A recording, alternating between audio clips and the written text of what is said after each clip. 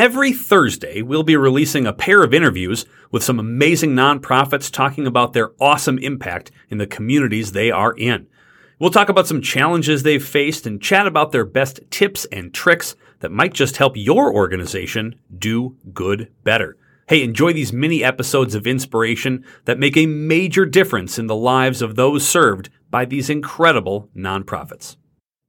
Hey, did you just have a meeting with a donor and they told you something really, really important and you have no place to put it except for like maybe an Excel spreadsheet or a random piece of paper in your office? Go to DonorDoc.com. Get a CRM system that works. Get a donor database system that works. Get something that gives you beautiful reports and beautiful dashboards that even your crankiest board member will love. Go to DonorDoc.com. Use the code word DoGoodBetter at checkout and get a month free. DonorDoc.com. Hey, you busy fundraiser. Yeah, you. Listen, I know you're busy planning an event and you shouldn't have to worry about what software you're using for events and online giving and peer-to-peer fundraising and auctions and mobile bidding and text to give. It's all at onecause.com. Listen, I've been using OneCause for a long time with clients all over. It's designed for busy fundraisers. It's intuitive. It's a powerful fundraising solution for your next event. And you should be using it. Go to onecause.com. They're a sponsor of the show. They're amazing. They're awesome. And there's free resources galore at onecause.com. Check them out today. Choosing a partner to help you achieve success in your business or personal finances is a big decision. You need a devoted advisor who's experienced and attentive and invested in helping you accomplish your goals. Hey, you know what that sounds like? Brady Martz. Brady Martz knows that you got a lot of options to choose from, but we're confident that Brady Martz is the right accounting firm for you. They got more than a half a century of experience making every day count through tax, accounting, audit, and business advisory services. So contact Brady Martz to learn more about their unique solutions that they can provide you and your nonprofit.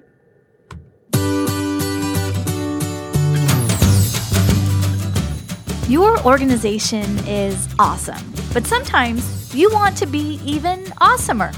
It's time to get your fundraising on with your host, fundraising expert and author, Patrick Kirby.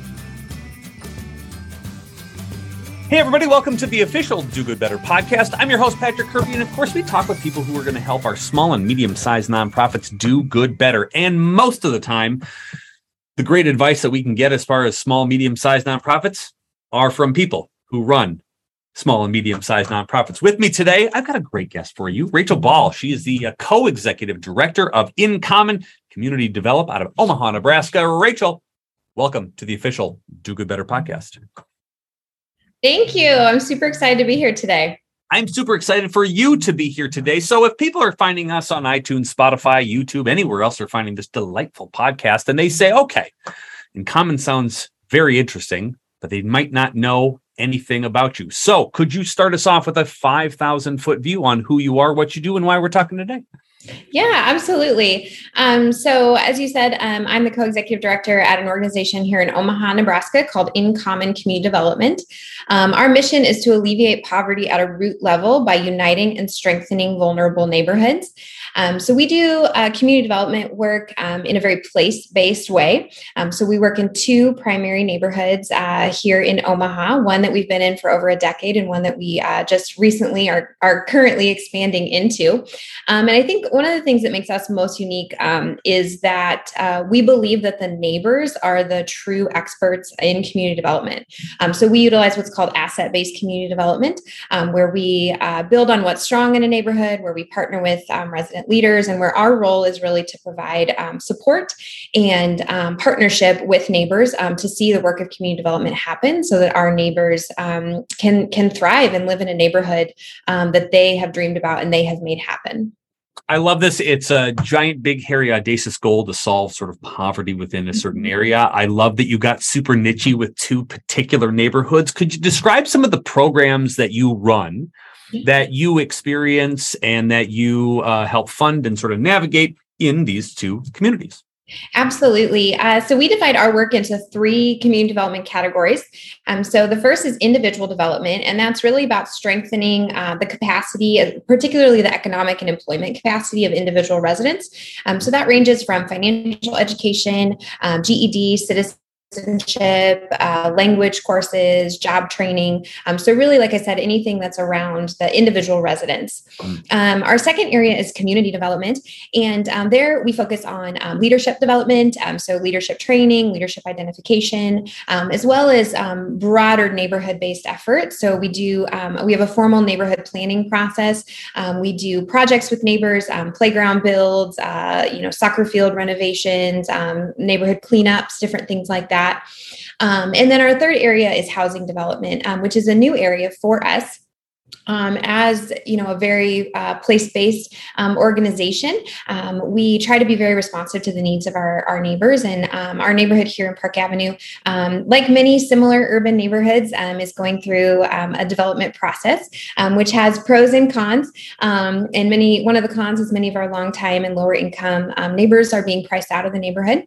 And so a couple years ago, we responded by purchasing an affordable housing apartment complex and have purchased some real estate over the past couple of years. And actually just this year, we have formed a second nonprofit organization to specifically address affordable housing, as it's definitely a crisis in our community, and realizing that we can't do leadership development, we can't do neighborhood planning, we really can't do our other work if neighbors don't have access to quality affordable housing. Absolutely. So I love, again, the three things. You just get itchy and you just get that. That's so great. We don't like to brag a lot.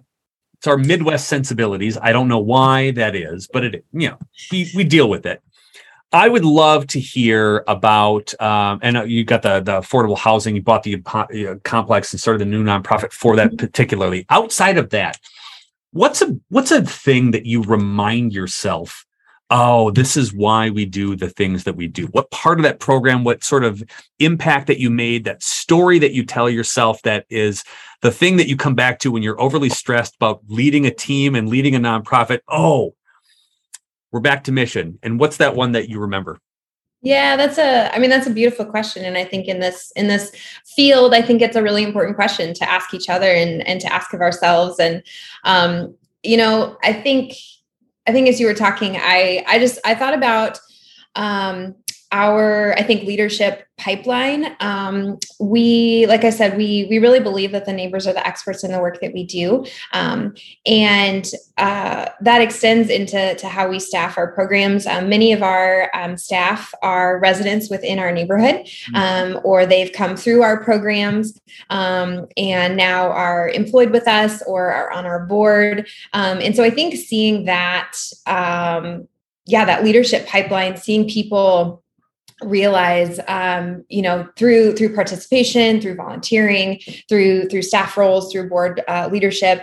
I think when you actually see that happen, it's incredibly encouraging. And it's this, reminder that our neighbors, they do have a vision for their neighborhood and they are the experts in this. And, we provide them an opportunity and partnership, and just seeing them step into those things and being able to work alongside them, not just, in programs, but actually, as my coworkers and on our board, I think is something really special and something that, keeps the impact in front of me every day. There's nothing better than an organization that says, look at the buy-in. The groups that we work with are the groups that we now hired, and then they'll work with us to make this thing even better. I love that a lot. Now, it's not all sunshine, rainbows, puppy dogs, ice cream, and unicorns. Running a nonprofit is very difficult. What is the biggest challenge that you are facing at inCOMMON, and how are you trying to overcome that? Yeah, like you said, not always sunshine and rainbows. There's a lot of challenges, and I would say we're in an especially challenging season right now. Like I mentioned, we replicated into our second neighborhood over the course of the past couple years, and when we made that decision to replicate, we had a really solid community development programming model here in Park Avenue, and it was working really well and really effective. And we felt like we were at a space organizationally where we were able to take on an expansion. COVID hit our neighbors and hit our neighborhood and hit our organization exceptionally hard, like many other nonprofits. The folks that we work with, lower income people of color, these are individuals and families who have been hit exceptionally hard through the pandemic and are still feeling the effects of that physically, economically, socially. And so as we've been trying to operate in this kind of post-COVID world, or whatever, this new normal looks like, I think, we're seeing that what we did pre-COVID isn't necessarily working in terms of outreach and class attendance and community engagement and leadership development. And so, we were anticipating spending this year really focusing on getting our second neighborhood and our new housing entity, getting those things up and running. And instead, we're having to really focus on, in addition to those things, addressing some challenges in a program strategy that we thought was, a pretty well-oiled machine. And so definitely an unanticipated challenge. And something, it's something that keeps me up at night, I think, just, trying to balance all of those things and make sure that things are running well. I think though, to your question about how we're addressing that, one of the things that we try very hard here is to be very values driven. And so, I mentioned our value of, neighborhood leadership. And so we try to be very focused and very values driven in terms of remembering who we are and what it is that we do. You hit on like, okay, we're in these 2 neighborhoods, we do these 3 things. And so even having some of those conversations right now about like, what is our sweet spot? What are things that we can collaborate with others on who, maybe this isn't something we're super, super good at, or maybe for the time being, this is something that we need to collaborate with someone else on so that we can focus on these really top priorities and making sure that these are done really well. So I think our team just always coming back to who we are, why we do this, what is it that we do really well, how can we be hyper focused, and just staying really grounded, I think is really key for us, especially in this season where it feels like shifting sand and like trying to find this new normal and operate these new things.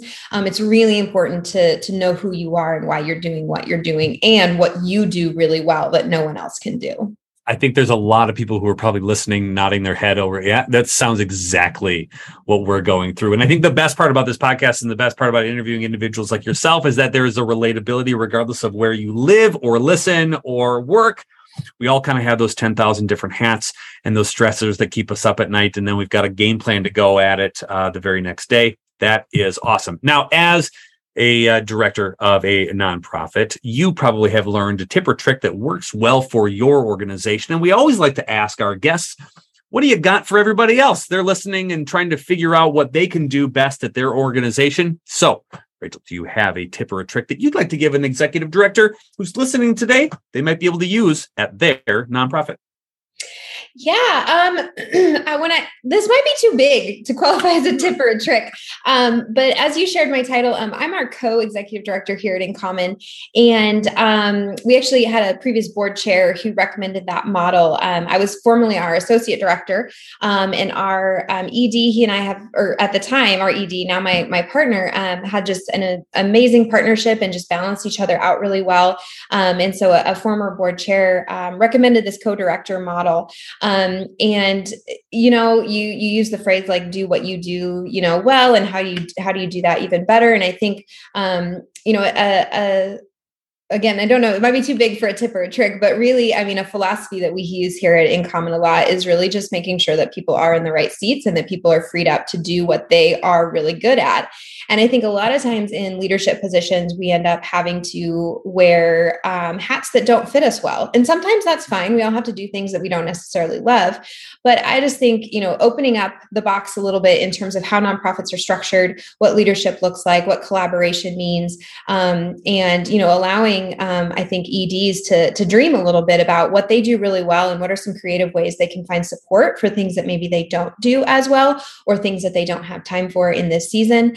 So identify, what is my sweet spot? What am I really good at that no one else can do? And how can I bring others around me to maybe fill in some of those holes and partner with me? And it really, for us, has taken our organization to another level, to really free people up to do what they do really well. I love most about this is that there's going to be somebody who listens and go, wow, this actually solves a lot of my problems. They're going to try the co-executive director bit, and I love it.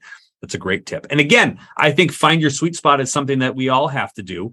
And we either hire something that we're, a talent that we're just not good at because you're wasting so much time trying to figure out it for yourself. Great. tip and trick. Okay, there's probably a lot of people who want to hear all about you. They want to follow you. They want to learn from you. Maybe they got a sack of money hidden under their bed and they want to give it to you. How on earth? They don't know how to get a hold of you. So what website, what email, what address, what phone? Give us all the deets on how we get a hold of inCOMMON Community Development out of Omaha, Nebraska. Yeah, absolutely. I mean, I would love to connect with others, to learn from others. And of course, if someone has a big sack of money, we would definitely love that as well. So our website is inCOMMON CD. So inCOMMON and then CD as in communitydevelopment.org. And you should be able to find most of what you would want to know about us on there. I hope so. We redid our website recently, so I hope it's user friendly and gives everybody the information that they need. And then, I would love to chat with people. My email is just Rachel, RACHEL @inCommonCD.org.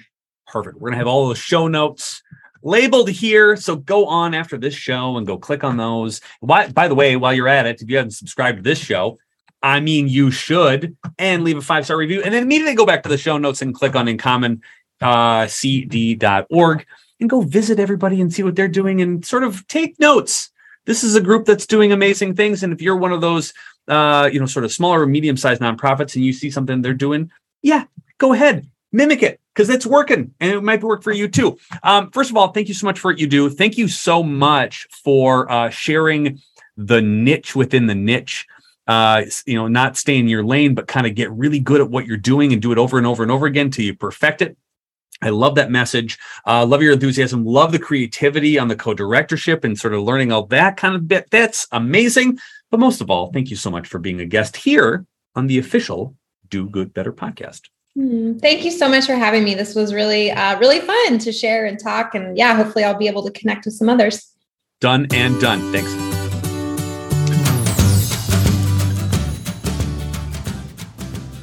Look, as someone who listens to the show, you know that I love helping small and medium-sized nonprofits. That's why we bring on the awesome experts and guests that get to talk to you about how to make your organization more awesome. So I've got a deal for you. I would like to help you. I would like to work with you. So if you go to dogooduniversity.com, that's dogood.university.com, and you register for one of the courses, I'm going to send you my best-selling book, Fundraise Awesomer, a practical guide to staying sane while doing good for free, because I really want you to do amazing work. Listen, dogooduniversity.com. Go pick out something, whether it's a board training or a gratitude training or whatever webinar you want to choose.